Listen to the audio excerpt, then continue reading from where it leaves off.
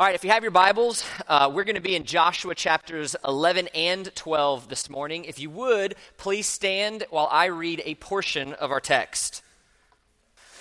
Just as the Lord had commanded Moses his servant, so Moses commanded Joshua, and so Joshua did. He left nothing undone of all that the Lord had commanded Moses.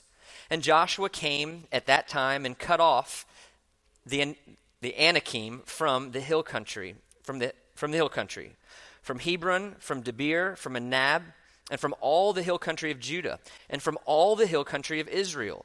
Joshua devoted them to destruction with their cities. There was none left of the Anakim in the land of the people of Israel. Only in Gaza, in Gath, and in Ashdod did some remain. So Joshua took the whole land according to all that the Lord had spoken to Moses, and Joshua gave it for an inheritance to Israel, according to their tribal allotments, and the land had rest from war. This is God's word. Please be seated. So in our passage, we're coming to somewhat of a midpoint in the book of Joshua. Up until this point, it has been conquest after conquest to gain this promised land, promised back in the days of Abraham, promised to the Israelite people, but this land is occupied by the Canaanites. And in our passage, this conquest comes to an end. We see them get this promised land. That's what most of chapter 11 is about. And then chapter 12 kind of zooms out and looks at this whole conquest all the way back from when Moses was in command, through all of Moses' battles, then through the handoff to Joshua, and chronicles all the battles that Joshua has won up until this point. And in chapter 11, you see this really important verse. Just as the Lord had commanded Moses his servant, so Moses commanded Joshua, and so Joshua did. He left nothing undone of all that the Lord had commanded Moses. So what is the author doing? I think the author is kind of zooming back a little bit, chronicling what all has happened from Moses to Joshua, and in some ways assessing Joshua. How has Joshua done? And I think we can say the assessment is quite good. But what is it that makes Joshua such an effective leader? I think it's appropriate if the author of the book is stepping back and assessing Joshua that we do the same thing. What makes him effective? What makes him fruitful? That's what I want to do this morning in our passage. But here's what I don't want to do. I don't want to just say, here are 5 steps to being a better leader. I think you could go to Walmart, and there's probably a book called exactly that, 5 Steps to Being a Better Leader, and it would probably do a better job than I would of giving you 5 steps to being a better leader. But there is something that I think I can do that I don't think any other book in Walmart will do. I want to look at this passage and see why is it that Joshua is fruitful. And once we understand what makes Joshua fruitful, effective, and successful, we can then take some of those things and apply them to our own lives. And I think at his core, the reason that Joshua is so effective and so fruitful is because of who he foreshadows. You may know that Joshua's name in Hebrew is Yeshua, and that there is a better Yeshua down the road in Scripture, and in English we call him Jesus.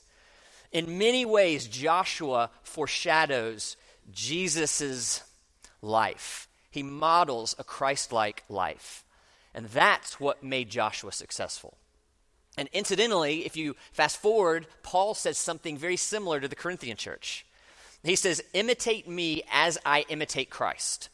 So it seems, both in Joshua's case and in Paul's case, there is this pattern that as we follow Jesus Christ, as we imitate him, as we are conformed into his image, then we become more fruitful, more effective, and more successful at whatever it is that God has called us to do. So that's what I want to do this morning. I want to deviate slightly from what you had in having your bulletins. I kind of just, my mind started to change after the bulletin was printed, so it's a little bit different. I want to look at 5 ways that Joshua is Christ-like. And most of it comes from our passage. We might go back a little bit for a couple of them. I also want to give credit to a pastor named James Boyce, from whom I stole 2 of these. So I'm very thankful for that. I want him to get credit. But I want to look at 5 ways that Joshua is Christ-like in hopes that we can see them and strive for them and be Christ-like ourselves. So, what are those? First one, Joshua trusted in God's sovereignty. He trusted in God's sovereignty. And this is where chapter 11 starts off. So remember, Joshua is coming into Canaan from the east to the west, cutting straight through the heart of Canaan, dividing the north from the south. This is kind of Canaan's Mason-Dixon line here. And so he's divided the north from the south so they can no longer collaborate. In chapter 10, he defeated all the kings of the south. And now in chapter 11, all the kings in the north, they're coming together to amass the largest army that Joshua has seen thus far. And we see in the text, not only is this army really large, they're technologically advanced. They have horses, they have chariots. And I think it would be really reasonable if Joshua said, hey guys, we have everything on the other side of the Jordan. We have the whole southern kingdom, and we're in a position to negotiate a pretty killer peace treaty. I bet we could stop right now, live comfortably, and they would let us have everything that we've taken. But that's not the way that Joshua thinks, because he knows there's more at play. He knows there's a sovereign God who has told him in 11:6, do not be afraid of them, for tomorrow at this time I will give over all of them, slain to Israel. So who is it that's doing the fighting here? I mean, Joshua's a part of it, but he knows there's a sovereign God going before him and fighting. This is the same God that parted the Red Sea, the same God that dried up the Jordan, the same God that had the walls of Jericho fall down. He knows there's a sovereign God who is all-knowing and able and willing to enter in and fight for his people. Makes me think of King David, who said, some trust in chariots and some in horses, but we trust in the name of the Lord our God. And I love what that knowledge does for Joshua. You know, God says, I'm going to hand you over all these people slain. And Joshua, he doesn't just say, all right, I guess we don't need to do anything. I guess we're good. We'll just wait for that to happen. It stirs Joshua to action. It stirs Israel. It motivates them. Because the knowledge that we have a big God, it should motivate us. It should stir us to action. You know, there are people out there who say, well, if God's sovereign and if he's in charge of everything, then why do I need to pray? Why do I need to care about evangelism or doing all the hard work that is needed to become Christ-like? And I want you to hear from me that those are the words of someone who has a very small God. A large God stirs us to action. And it also means that we are a real part of the plan. God has designed it, that our actions and our strategies and our planning, they are a real part. And you can see some of this really strategic military action on the part of Joshua in this text. Did you notice where it is that he defeats the forces of the northern kingdom? It's at this town called Merom. And Merom is strategic because it's 4,000 feet high and it's in a very hilly and rocky place. So that isn't a place where chariots and horses don't work. And so he strategically maneuvers these kings, knowing that it's God who's going to finally, at the end, win this battle. So Joshua pursues, he plans, he fights because he believes in a sovereign God. And in doing so, he is giving us a picture of Christ-likeness.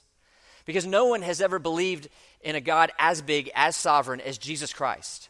I mean, Jesus came out of heaven, out of glory and honor, to enter into pain and humility and shame, handing over his life to be slain on our part, knowing he would receive an excruciating physical death, but not just that, knowing that he would be receiving the wrath of God on himself in our place, trusting all the while that our God will use that for his glory and for our good.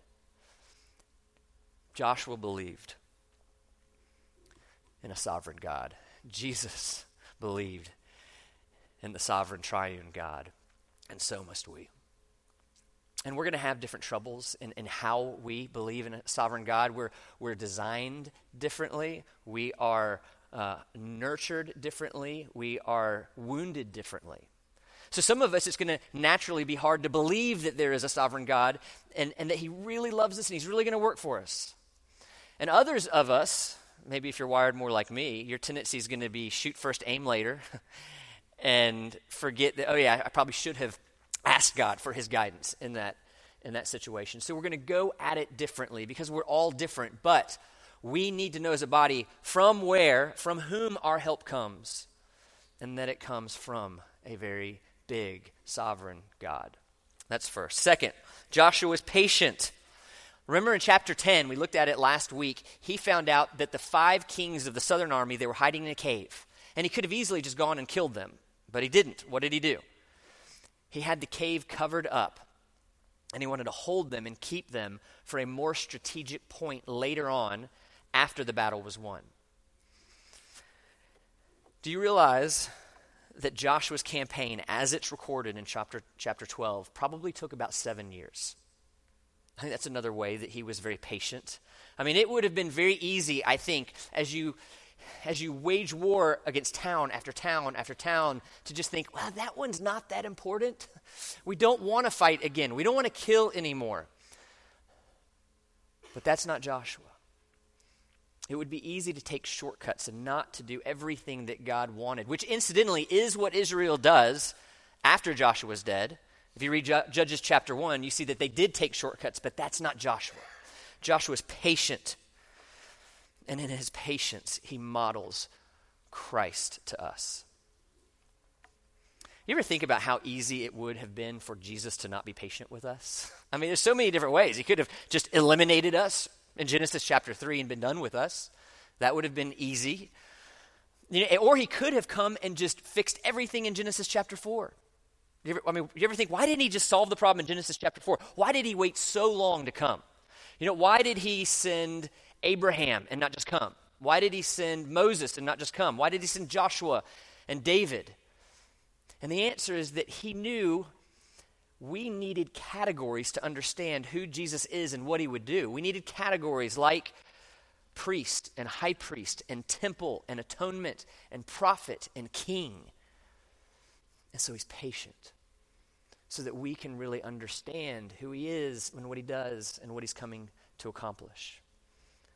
And we can wonder, why has Jesus not come back? 2,000 years. And the answer is the same, because he's patient. In the words of Peter, he says, the Lord is not slow to fulfill his promise, as some count slowness, but he is patient towards you, not wishing that any should perish, but that all should reach repentance. He's waiting, he's patient, so that the fullness of his children come to him. That's Christ-like patience. And I was thinking this week, what does it mean to really be patient? Like at its core, what does patience mean? And I think it means having the end in mind in all of our decisions. Having the end in mind in the way that we manage our money. Having the end in mind, single people, in the way that you manage your singleness. I mean, it's so easy to want to take shortcuts to a relationship that you want. That's easy. But you would be missing out in the blessing of waiting. And maybe for some of you, singleness is the ultimate calling. And to take shortcuts and not be patient in that, you could miss some great blessings that God would have uniquely in that singleness for you, that you would have influence and be successful in an effectiveness and effective in the calling of a single life. Or, if you're like me and you have little kids in your home, what does it look like to have the end in mind in your parenting? We're in a really interesting shift, at least with our older 2 children in parenting, because we're not just addressing behavior anymore. At least we shouldn't be. There's more heart level stuff to get at. And I'll be honest, it's really easy just to punish the behavior and be done with it. And it's so hard, and we so often fail in taking the time and doing the hard work and the heavy lifting of really understanding what's going on at a heart level with our children. It's really easy just to turn a TV on rather than getting on the floor and reading books or playing board games or chess. But I know at the end of the day, if I'm honest with myself, I'm going to look back and I'd wish I'd done those things. So in anything that we're doing, what does it look like to make that decision, to do that thing with the end in mind? That is Christ-like patience. And there aren't any shortcuts to any of it, especially our spiritual growth. Our spiritual growth is a bunch of small steps in the same direction. And incidentally, Jesus modeled this for us as well. We get to watch Jesus grow in his spiritual development over the course of his 30 plus years here. You know, we can think often that Jesus just hopped on the scene, boom, fully man there, ready to go, but that's not what Jesus did. Look how Luke says, how Luke writes it. And Jesus increased in wisdom and in stature and in favor with God and man. Jesus didn't just pop onto the scene fully developed. He came here and he grew in the way that we should grow so that he can experience every trial that we experience, every temptation that we experience, so that he can empathize with us in every way. That's Christ-like patience. A lot of small steps in the same direction. And I will say that this is something that I think my wife does really well. It was really sweet when we moved to Orlando and moved into our house. We have this little room, this little sunroom in the back of the house. And we never called it a sunroom. We never called it anything. And we noticed all of a sudden the children started calling it Mama's Bible Study. Because they saw every morning my wife get in the same chair and read the Bible. And we didn't need to even name the room. They just started calling it Mama's Bible Study. And that was convicting for me to watch. Because they weren't calling it Daddy's Bible Study.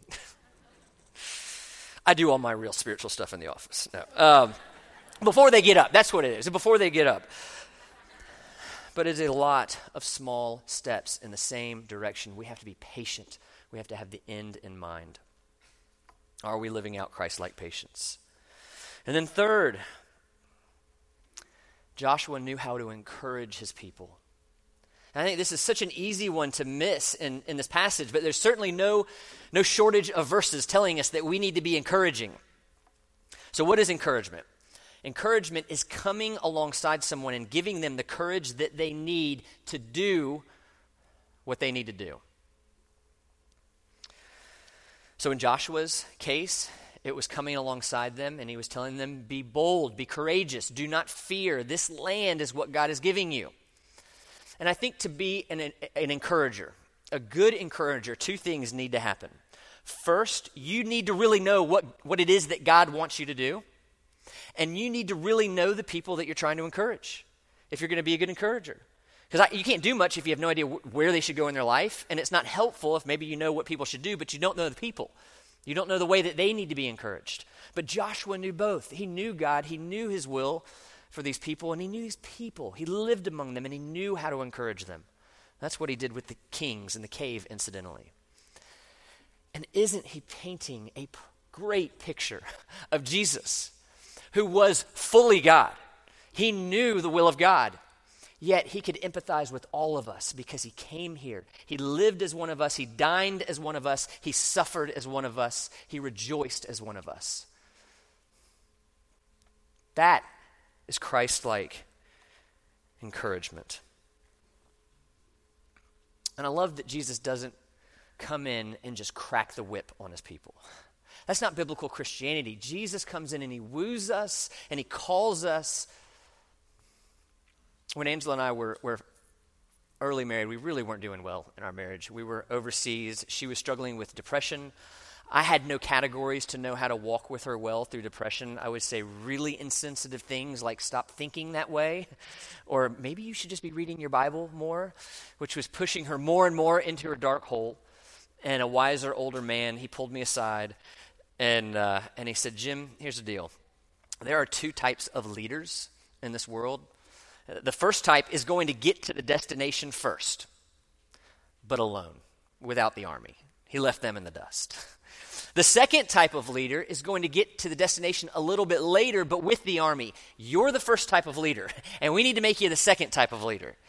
And what he was doing is he was pushing me towards Christ-like encouragement. that we see in the book of Joshua. And this is one of the reasons that it's so important to come and worship together.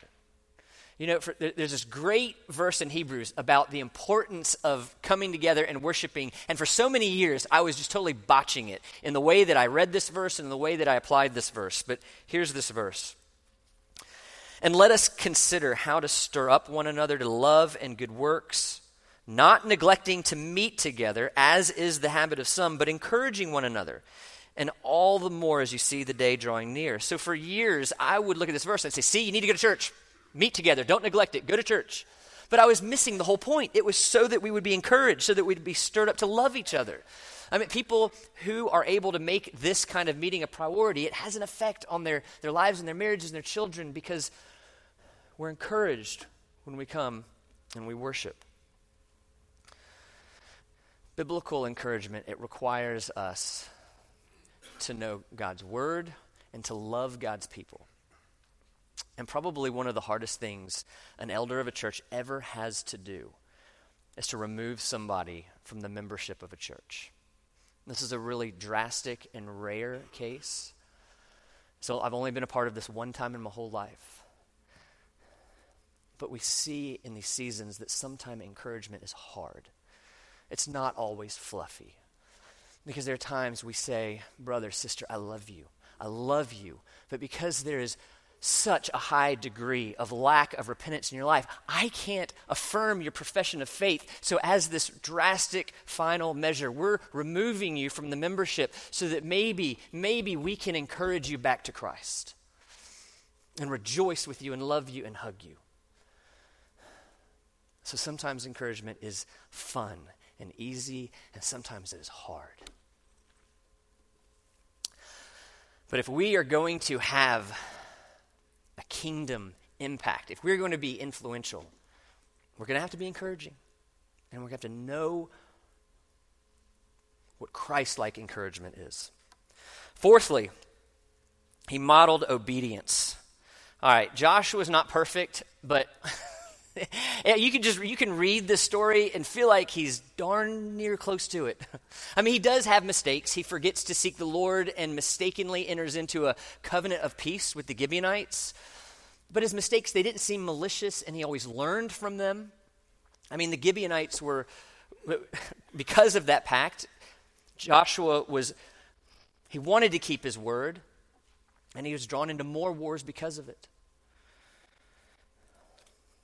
Joshua obeyed when God told him to do seemingly crazy things, like walk to the Jordan River and expect it to dry up, or walk around this city of Jericho every day for 7 days, and I'll somehow give the city over to you.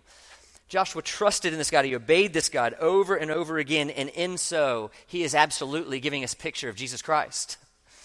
You know, I wish the Bible said more about what child sinless Jesus looked like. I don't have a category for a sinless little child. I don't have a category for sinless anybody, but especially a child. I hope in heaven I get to see baby Jesus growing up and being sinless. But the idea of child Jesus being sinless, to me, is a really huge part of the initial affirmation of his claims of sinlessness. Because his family saw him grow up. And his family, even if there was a little season where some of them thought he was crazy, his family eventually all believed in him and followed him and supported his claims of sinlessness. I mean, they would have known if there were some tough teenage years. I know, you just give him grace for this, but I can't buy him to sinlessness. But two of his brothers likely went on to pen 2 books of the New Testament. But why is it that Jesus is sinless is so important? Because there are churches out there who would kind of give on that. He's an encouragement, he's an example, but it's not necessary that he's absolutely sinless. And that's absolutely false, because our entire faith hinges on his sinlessness. You know, if Jesus weren't a sinner and he went to the cross, then he would have deserved it. He would have deserved everything that we would have gotten on the cross, but because he was sinless, he was able to go to the cross and trade places with us. And in so doing, he removes the very thing that's keeping us out of the kingdom of God, our sin. That's the way that we come into the kingdom. So what do I mean by obedience? Because we can think that Jesus simply obeyed the moral law. And that would be true. He did obey the moral law, but he did a lot more. He obeyed the ceremonial laws that all the Jews were supposed to adhere to. And he even obeyed all the very specific commands to do and not to do things that were only for Jesus, all the way to laying down his life for us. This is the kind of obedience that God is calling us into.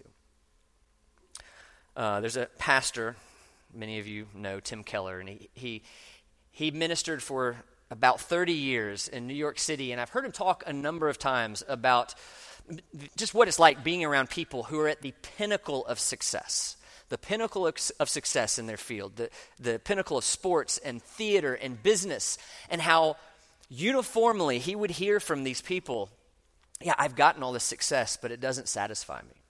It doesn't satisfy me emotionally. It doesn't satisfy me spiritually. It doesn't satisfy me psychologically. And Tim Keller would go and tell his people, and they would routinely just be baffled by this. I just don't understand how that level of success wouldn't satisfy somebody. And he said, it's like a bucket. What if I told you that there was a bucket, and if you poured the entire Atlantic Ocean into this bucket, it wouldn't even cover the bottom? I mean, we almost can't grasp that. But that's what's going on here, because we have a spiritual bucket, and all the success in the world won't even cover the bottom of that bucket, because it's not designed to. But you know what will fill that bucket up? Obedience. I know that sounds weird. I saw some heads come up. Let me be clear.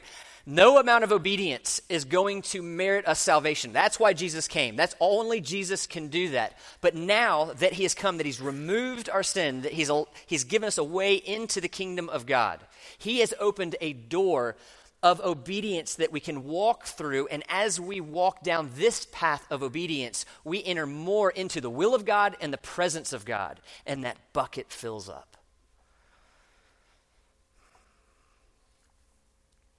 And it makes sense, that if obedience is ushering us closer and closer to the wisdom and the grace and the patience and the humility and the love of God, that we would then in turn have more of all of that for other people.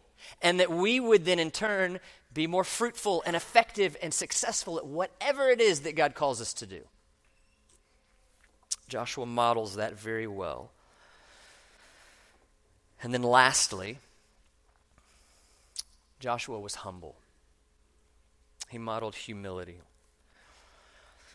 He was an extremely humble leader. And I think it's easy when I got to chapter 12, and they started the chronicling of events way back in Moses, I was kind of reminded, oh yeah, this did start with Moses. And oh yeah, Joshua was second in command for like 40 years. And during that time, Joshua served. He was humble. He not only didn't desire Moses' authority, he defended at times Moses' authority until it was his turn to lead. And that humility continued. Humility is a really rare and precious thing in any culture, but I think especially our culture. So I want to take a second, and I just kind of want to walk us down a path of humility and see why is it that humility is so rare and so precious. Now, one pastor I know, he says that we all have this radical cosmic insecurity in our lives. This is the bucket, this radical cosmic insecurity, and we don't naturally know how to fill it up. So one of the things that we do to cope with this radical cosmic insecurity is to try and feel like we're better than everyone else in some way, whatever it is. And do you know what that's called? Pride. That's how we get to pride. C.S. Lewis says in his book Mere Christianity, Pride gets no pleasure out of having something, only out of having more of it than the next man. We say that people are proud of being rich or clever or good looking, but they're not. They are proud of being richer or cleverer or better looking than others. If everyone else became equally rich or clever or good looking, there would be nothing to be proud about. It is the comparison that makes you proud, the pleasure of being above the rest. So the past few weeks, there's a pastor who some years back had a significant moral failing, and so he was ushered out of that pastorate. And he's exhibiting some really bizarre behavior on social media. And it's odd because he has over 500,000 followers, but hardly anybody is liking or sharing or retweeting, and the behavior is getting more and more bizarre as this happens. And do you know what I think is happening? I think ministry success was the thing that was filling his bucket.